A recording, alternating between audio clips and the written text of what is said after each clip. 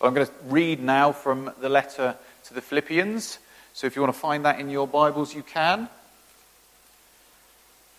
I'm going to be reading from Philippians 1, verse 1, down to verse 11. Paul writes, Paul and Timothy, servants of Christ Jesus, to all God's holy people in Christ Jesus at Philippi, together with the overseers and deacons. Grace and peace to you from God our Father and the Lord Jesus Christ. I thank my God every time I remember you. In all my prayers for all of you, I always pray with joy because of your partnership in the gospel from the first day until now, being confident of this, that he who began a good work in you will carry it on to completion until the day of Christ Jesus. It is right for me to feel this way about all of you, since I have you in my heart. And whether I am in chains or defending and confirming the gospel, all of you share in God's grace with me.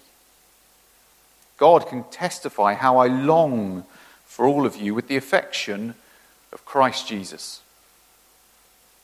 And this is my prayer, that your love may abound more and more in knowledge and depth of insight, so that you may be able to discern what is best and may be pure and blameless for the day of Christ, filled with the fruit of righteousness that comes through Jesus Christ, to the glory and praise of God. Lord God, we thank you for your word. We thank you for what you've revealed to us. And we pray now that you would pour your Spirit in power upon Dav, so that it would be your words we hear this evening. We would be taught and encouraged and rebuked and challenged from your scriptures. We thank you for them. We pray they would change us. Amen.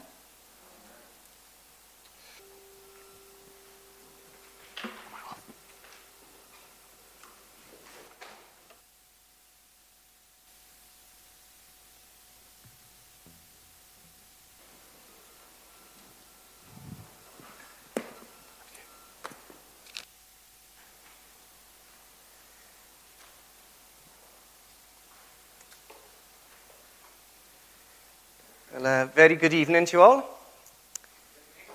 It is a privilege again to open up God's Word with you. If you do have a Bible, will you please turn to Philippians chapter 1, page 1178 in the Church Bibles, 1178.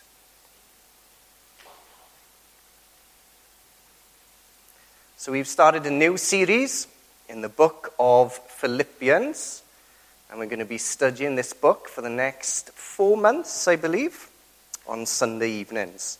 So last week we had a little introduction to the book of Philippians, and I won't repeat myself too much this evening. I'm sure we'll be able to listen to the introduction again online.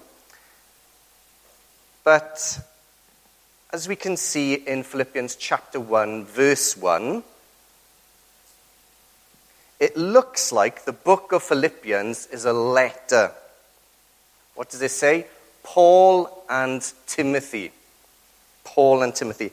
So the book of Philippians is a letter from Paul and Timothy, and it's probably the Apostle Paul speaking, and maybe Timothy, his little apprentice, writing down what Paul is saying.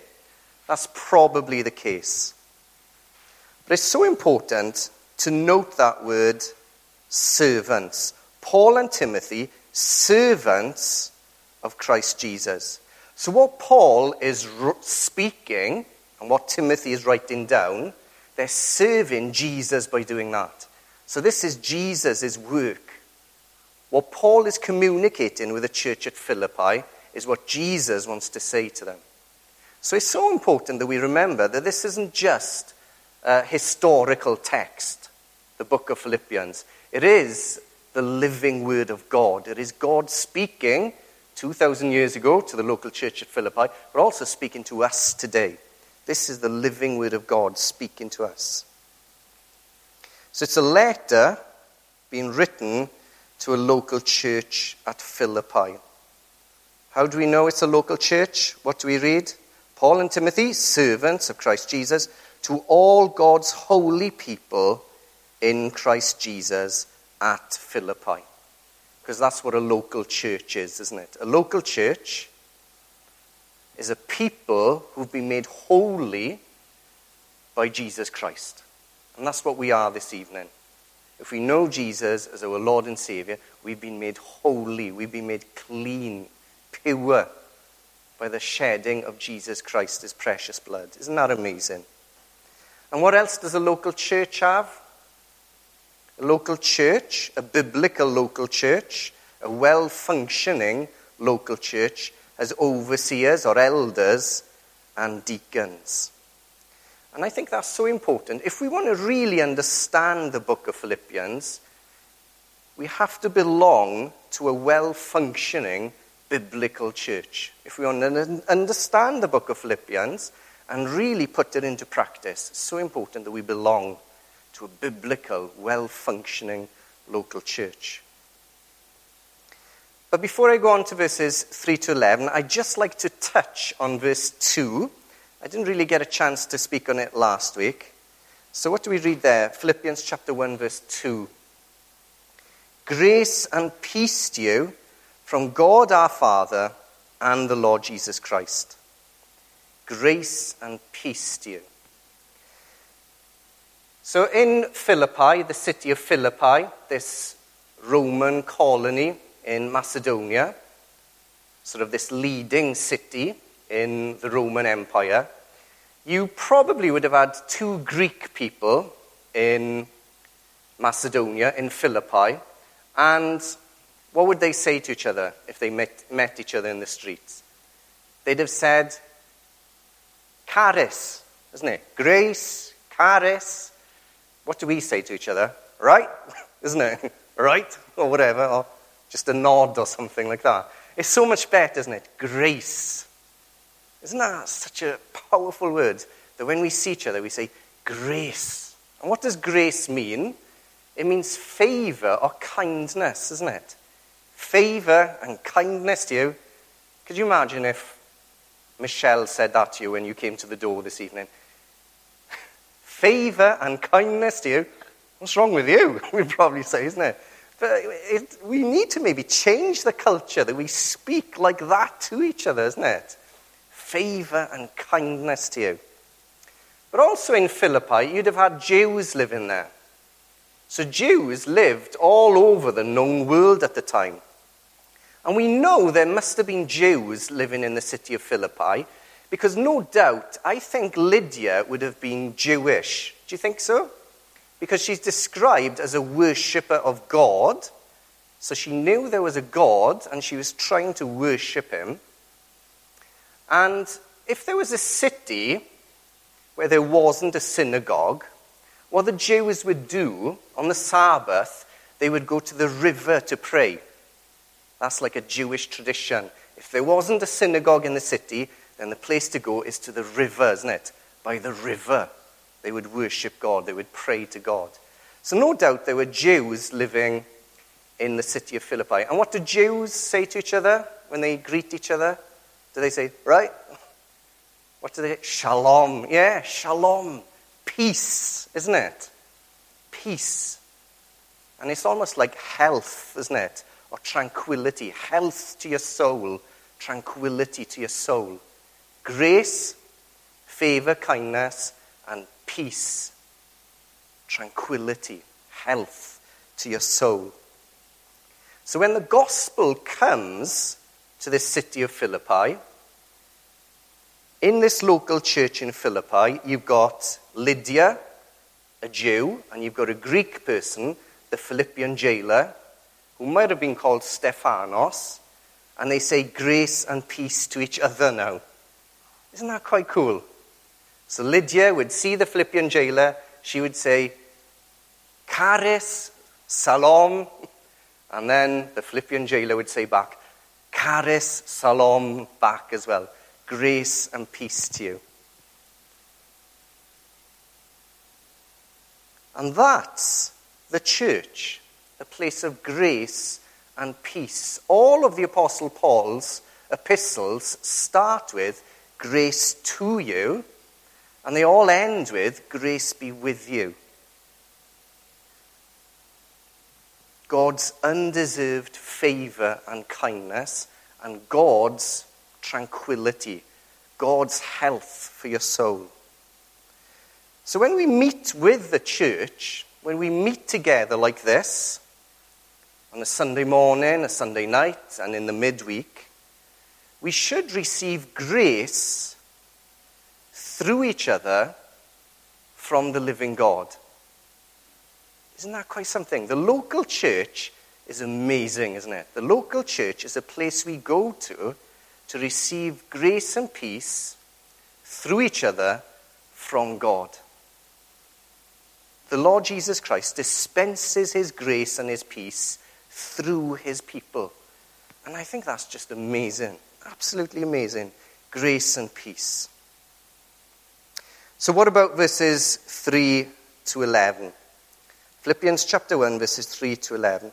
I think you can split Philippians chapter 1, verses 3 to 11 into two sections. So the first section, verses 3 to 8, is Paul's passion. There's a lot of P's here. Paul's passion for the Philippians. And then verses 9 to 11 is Paul's prayer for the Philippians. So verses 3 to 8, Paul's passion for the Philippians. And then verses 9 to 11, Paul's prayer for the Philippians. So let's begin with the first section, verses 3 to 8, Paul's passion for this local church at Philippi. What do we read there? I thank my God every time I remember you. In all my prayers for all of you, I always pray with joy because of your partnership in the gospel from the first day until now, being confident of this, that he who began a good work in you will carry it out onto completion until the day of Christ Jesus. It's right for me to feel this way about all of you, since I have you in my heart. And whether I'm in chains or defending and confirming the gospel, all of you share in God's grace with me. God can testify how I long for all of you with the affection of Christ Jesus. You really see the Apostle Paul's passion, don't you there, for the local church at Philippi. But the big question is, why is Paul so passionate about this local church at Philippi? Why is Paul so thankful for this local church at Philippi? Why is Paul always filled with joy whenever he prays for this church at Philippi? Well, the answer is found in verse 5, isn't it? What do we read there in verse 5? Because of your partnership in the gospel from the first day until now. And then the question is, how did the local church at Philippi partner with the Apostle Paul in the gospel? So the Apostle Paul's like, I love you, local church at Philippi. I'm so passionate about you. I'm so thankful for you. You fill me with so much joy because of your partnership in the gospel from the first day until now. So how did they partner with the Apostle Paul? Well, the answer is found at the end of the book, specifically how they partnered with him. Philippians chapter 4, verses 15 and 16. What do we read there? Moreover, as you Philippians know, in the early days of your acquaintance with the gospel, when I set out from Macedonia, not one church shared with me in the matter of giving and receiving, except you only. For even when I was in Thessalonica, you sent me aid more than once when I was in need. So the church at Philippi partnered with Paul in the gospel. How? By giving him money towards his gospel missionary work, wasn't it? They were generous in their giving towards the Apostle Paul's missionary work in the whole known world at the time, particularly in Europe. What do we read then in verse 6? Being confident of this, that he who began a good work in you will carry it out on to completion until the day of Christ Jesus. So the Apostle Paul has this confidence about the local church at Philippi. He was so confident that the local church at Philippi would be made complete, would be made perfect in glory when Jesus returns. How could you have such confidence? Have you got that confidence in some people? No doubt, without a doubt, I know this person is going to be in glory. I know that person is going to be in heaven. Why was the Apostle Paul so confident that everyone at this local church in Philippi would be made complete, perfect in glory when Jesus returns? Well, because they partnered with him in the gospel. And that is proof that someone has been genuinely saved, isn't it? That they become partners in the gospel. Now, if we asked someone who'd professed faith, if someone says, I've come to trust in Jesus, I've repented of my sins, I believe that Jesus is God, I believe that he died for me, rose again for me, and I want to follow him as my Lord and Savior. I believe I've been saved. And then we tell the person, that is amazing, that is glorious. Will you partner with us now in the gospel? Will you get baptized and join the church, partnering with us in the gospel, serving and giving towards the Lord's work in the church, through the local church? And if this person says, oh no, I'm not doing that. And if they persistently sort of said no, and were quite strong and they didn't have any legitimate reasons, I'm not sure if we could have confidence and say, oh, without a doubt, that person is genuinely saved. Do you know what I mean? I'm not sure if we could confidently say, oh, he who began a good work in that person will carry it out to completion. So I'm not sure. I'm not sure if I can confidently say, yeah, of course that person's been saved. But if they're adamant, no way am I getting baptized. No way am I becoming a partner in the gospel. No way am I joining a church. Then you've got to say, well, I'm not sure. They might be saved, but I'm not sure. I'm not sure if I can say, like the Apostle Paul, I can confidently say that God who started a good work in this person will carry it out to completion. But the Apostle Paul could say that about the local church at Philippi, couldn't he? Because they were serving with all their might, weren't they? They were being so generous and loving. But if someone is being deliberately and persistently disobedient to the Lord Jesus' commands, then you've got to say, there's a little question mark there, a little question mark. But what do we read then in verse 7? What do we read there? It is right for me to feel this way about all of you, since I have you in my heart. Now he's getting really sort of soppy there, isn't he? I have you in my heart. And whether I'm in chains or defending and confirming the gospel, all of you share in God's grace with me.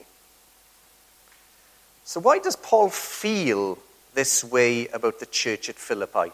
It is right for me to feel this way about you. Why does Paul feel this way about the church at Philippi? Why is he so in love with this local church at Philippi? Why is he so passionate about this local church at Philippi?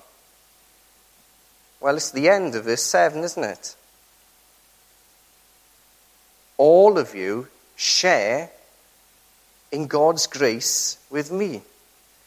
Paul is saying, you share in God's grace with me. All of you have genuinely been saved by grace alone, through faith alone, in Christ alone. And I think that is such a challenge. Such a challenge for us. We should feel the same love and passion towards everyone who's been saved by grace alone, through faith alone, in Christ alone. We should also be able to say, all of you share in God's grace with me. So I've got incredible affection towards you. I'm passionately in love with you because you share with God's grace with me. So it's such a tragedy, isn't it, when two Christians don't get along. What a tragedy that is. What do you mean you don't get along? What do you mean you deliberately avoid each other? Are you sort of constantly in a mood with each other or rude with each other? You've both been saved by grace. You should be in love with each other. You should be so passionately in love with each other in a pure way because you've both been saved by God's grace. Yeah, we're all sinners, aren't we? And occasionally we fall out. But as soon as possible, it should be, oh, this is ridiculous. This is silly that we're avoiding each other, or that we're being rude to each other, we're giving the cold shoulder to each other. Look, we're both hell-deserving sinners who've been saved by grace alone, through faith alone, in Christ alone. We've both been saved by the precious blood of Christ. Let's forgive each other. Let's love each other. Let's get along. Let's serve side by side for the gospel. I remember being in a conversation once, and it was a while ago. It was when George Bush, do you remember him? George W. Bush, the guy who was the president of the United States of America before Obama. So was it in 2001? He was president of the United States of America. He was certainly the president of the United States of America when the September the 11th attacks happened. And I remember one Christian saying, oh, I can't stand George Bush. And in the conversation was the pastor of the church. And he knew someone who was quite involved in George Bush's conversion. Apparently, he has been genuinely saved. I have heard him say once, someone asked him a question, who is your favorite philosopher? And he answered the question, the Lord Jesus Christ. And said, why? Because he changed my heart. So I think he probably is saved if he says that he's had a new heart from Jesus. But apparently he used to be quite a strong drinker. And in 1985, he had a conversion experience. He went through sort of rehab, a Christian rehab. And this pastor knew someone who was there at the rehab when he was converted. So this pastor turned to the girl who said, oh, I can't stand George Bush. And he sort of explained, you do know that he's a brother in Christ. You know, obviously he's a sinner. Maybe he's not perfect, but he's a brother in Christ. And then this woman said, oh, just because he's a Christian doesn't mean I have to like him. He said, I think you do. You should be passionately in love with him. Why? Because you share in God's grace with him. You're a hell-deserving sinner. George Bush is a hell-deserving sinner. But you've both been saved by grace. And you should both love each other. You're going to spend eternity with him. Such a challenge, isn't it? We should be passionately in love with people who've been saved by God's grace with us. And then what do we read in verse 8? God can testify how I long for all of you with the affection of Christ Jesus. What he's basically saying in verse 8 is, how I long to be with you. I can't wait to see you. I long to sort of see your faces and spend time with you. And I think that's such a challenge. Do we feel like that on a Saturday night? I can't wait till tomorrow morning because I will see so-and-so, this person, that person. I can't wait till Sunday night. I will see so-and-so again. I can't wait till Wednesday night or whatever, isn't it? And we all know people that we long to see, don't we? I said, I just love spending time with so-and-so because they just love Jesus so much. I always feel so much better after I've spent time with so-and-so. Whenever I speak to a certain person on the phone, I sometimes just think about after what they've said to me. And then Hannah sometimes says, what's wrong with you? Why are you smiling to yourself? I said, oh, nothing. I've just been speaking to so-and-so on the phone. And then I'm smiling. I said, you need to speak to him more often. And then Hannah would say, do you sometimes feel like that after you've been with someone? Oh, I just had such a great time with whoever, isn't it? That's how we should feel about Binfield Free Church, isn't it? Oh, I just can't wait to see Luke again. I just love spending time with him. So we should be the type of people love to spend time with. And we should love to spend time with other people. We should have this affection. God can testify how I long for all of you with the affection of Christ. I remember someone, when I was in another church, someone wasn't there on the Sunday. And when I saw them the next time, he said, oh, we missed you on Sunday. I said, oh, were you unwell? I said, no, I wasn't unwell. Oh, were you on holiday? No, I just needed a Sunday off. And they said, sometimes you just need some time away from church people. What a sad comment, isn't it? That someone said, I just had to have a Sunday off. Sometimes you just need to have some time out from church people. I said, oh, what a tragedy that someone feels like that. How would the Apostle Paul respond to someone who says that? Oh, I got to have a Sunday off. I just need some time away from church people. What would the Apostle Paul say to someone like that? He'd just be like, no, I don't know what you're talking about, sorry. I don't get you. I don't know what you're talking about. But you're not talking about church. Because a genuine follower of the Lord Jesus Christ wouldn't feel like that about church. We should long for each other, isn't it? Can't wait to see that person again. But what about verses 9 to 11 then? His prayer. So we've seen the Apostle Paul's passion for the church at Philippi, verses 3 to 8. What about his prayer? Verses 9 to 11. And this is my prayer, that your love may abound more and more in knowledge and depth of insight, so that you may be able to discern what is best and may be pure and blameless for the day of Christ, filled with the fruit of righteousness that comes through Jesus Christ to the glory and praise of God.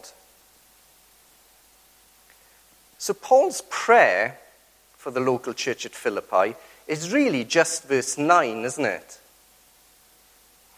And this is my prayer, that your love may abound more and more in knowledge and depth of insight. So that is his prayer. It's quite a simple prayer, really.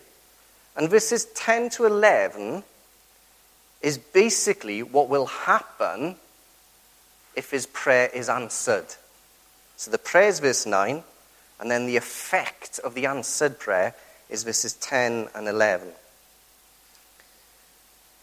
So what is his prayer? That your love may abound more and more in knowledge and depth of insight. So the church at Philippi is obviously a very loving church. It's such a generous church, isn't it? Such a kind church. And their love was abounding. They were becoming more and more loving. But the Apostle Paul's prayer is that their love would abound more and more. You need to go to the max, isn't it? And keep going. to infinity and beyond, isn't it? With your love. Keep going, keep going.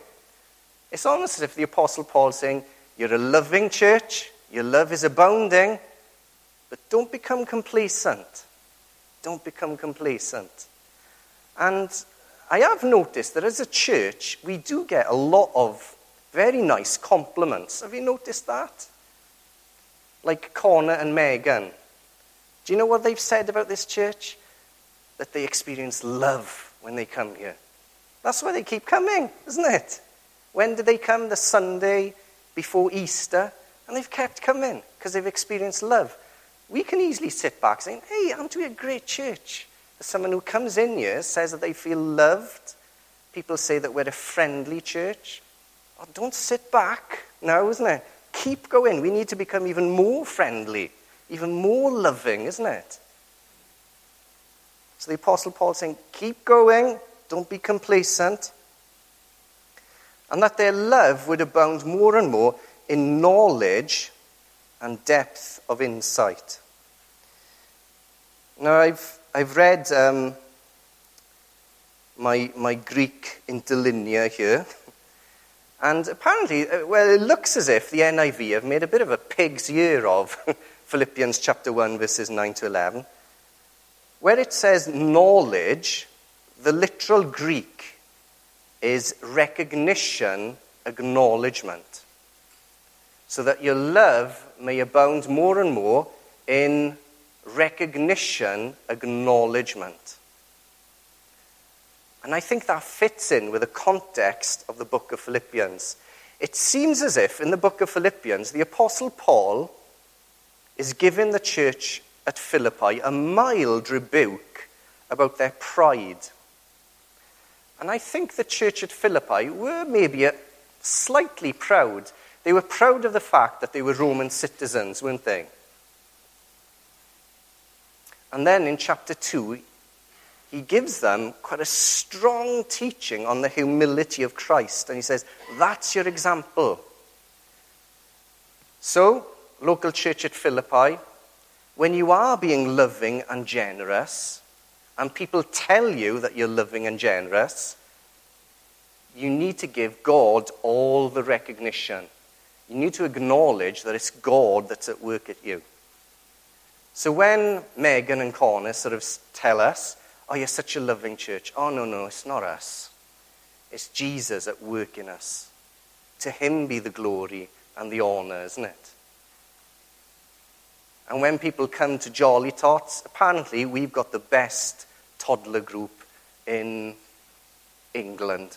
No, in the area, isn't it? In Bracknell. That's what people say, don't they? Say, oh, this is the best toddler group. It's very easy to feel a bit proud, isn't it? Oh, we're doing a great job. But we don't. We say, well, that's God at work through us, isn't it? We have to give him all the recognition. Give him all the acknowledgement. Don't boast or become proud. Give God the glory for anything good that you do. And then, where it says depth of insight, that is discernment. The literal Greek is one word, discernment. And this is my prayer, that your love may abound more and more in recognition, acknowledgement, and discernment. And I think that is so key. It's so important that we're discerning with our love. So let's say that we're naturally quite a loving and generous church. We need to be discerning with our love. What do I mean by that? Sometimes what we think is the most loving thing to do might not always be the best thing to do. Does that make sense? What we think is the most loving thing to do might not always be the best thing to do. So we need to pray for discernment, that we would use our love properly, that we'd use our generosity and our kindness properly. We've all heard of the phrase, haven't we? Sort of tough love. Sometimes you need to be cruel to be kind. I knew of a couple, Graham and Janet, and they had a son who was a drug addict. And they just thought, we just need to love him. Just need to keep loving him, not give up on him. And he would disappear for days, then he'd come back, and then he'd steal from his parents, he'd abuse his parents, then he'd disappear. And they kept welcoming him back, saying, we just need to keep loving him, keep loving him. And this went on for years. And then they had to say, I'm not sure if we're loving him. We need some tough love here. We need to be cruel, to be kind. So then he'd turn up again one day and they said, no more. No more. We love you. We've got to let you go. And they said it was the most painful and hardest thing they ever had to do. And then Daniel had to live on the streets. And he ended up going to a church where he really met with God. And he went through a Christian rehab program, and now he's clean. He's a godly, strong young man who's married with children. What if Graham and Janet would have kept saying, oh, come on, there you go, Daniel, welcoming him back into the house all the time? No, they had to say, no more. We've got to let you go so you can learn from your mistakes. So that maybe you will go to the pigsty, isn't it? Come to your senses and truly repent and meet God in power. So important that we pray for this discernment in our love. And I remember in the church in Swansea, we had to pray for real discernment in this area. On a Friday night, we used to go out in the city of Swansea, and we used to take tracts with us and little John's Gospels, and we'd try and get into conversations with people. Can we talk to you about Jesus? Can we invite you to church? Can we give you a John's Gospel? Can we give you this tract? And then they started something in Swansea called the street pastors, where you'd give people sort of lollipops, bottles of water, maybe flip-flops for the ladies who lost their shoes or if their heel broke or whatever, and you'd help sort of drunk people into taxis. So the street pastor saying, we want you as a church to get involved, but you're not allowed to preach Jesus to people. All we want to do is show them sort of practical kindness, show them practical love. So we sort of really wrestled with this. What is the best thing to do? Do we get involved with this, or do we carry on what we're doing? So to pray for God's discernment. And we believe God was telling us, you need to keep preaching the gospel, because that's the most loving thing. That's what these people need. More than lollipops, or bottles of water, or flip-flops, or being taken to a taxi. And we saw fruit from that as well. Because someone said, I didn't need someone to give me lollipops, a bottle of water, flip-flops, and help me into a taxi. I needed someone to come up to me and tell me there's more to life than this. And that was the title of one of the tracts we had. That's what I needed more than anything. Someone to give me a tract that said there's more to life than this. So important that we're discerning with our love. What we think is the most loving thing to do might not always be the right thing, the best thing to do, the loving thing to do. We need God's wisdom and help from this. We need to search the scriptures and pray earnestly. So when we're discerning with our love, verses 10 and 11 will happen. What do we read there? So that you may be able to discern, the original Greek there is approve, so that you may be able to approve what is best and may be pure and blameless for the day of Christ, filled with the fruit of righteousness that comes through Jesus Christ to the glory and praise of God. So when Christ returns, he'll be able to say, well done. You were discerning with your love. You did what was best. Yeah, maybe everyone was telling you, oh, no, you need to just give water, lollipops, flip-flops, take people into taxis. But you did what was best. You gave people the gospel, what would really change their lives. And Jesus would tell Graham and Janet, you did what was right there. Yeah, you were right to say, no more. We have to let you go. We're going to have to let you go. so that this person sort of went to the pigsty and came to his senses. So important that on the day of judgment, that Christ will see the work that we did. In your love, you were discerning. You didn't do what was popular, or you did what was best. Such a powerful prayer, isn't it? Philippians chapter 1, verses 9 to 11. So this is maybe my paraphrase of Philippians chapter 1, verses 9 to 11. This is the prayer for us as a church to pray for each other. May our love abound more and more, giving you all the glory and the honor.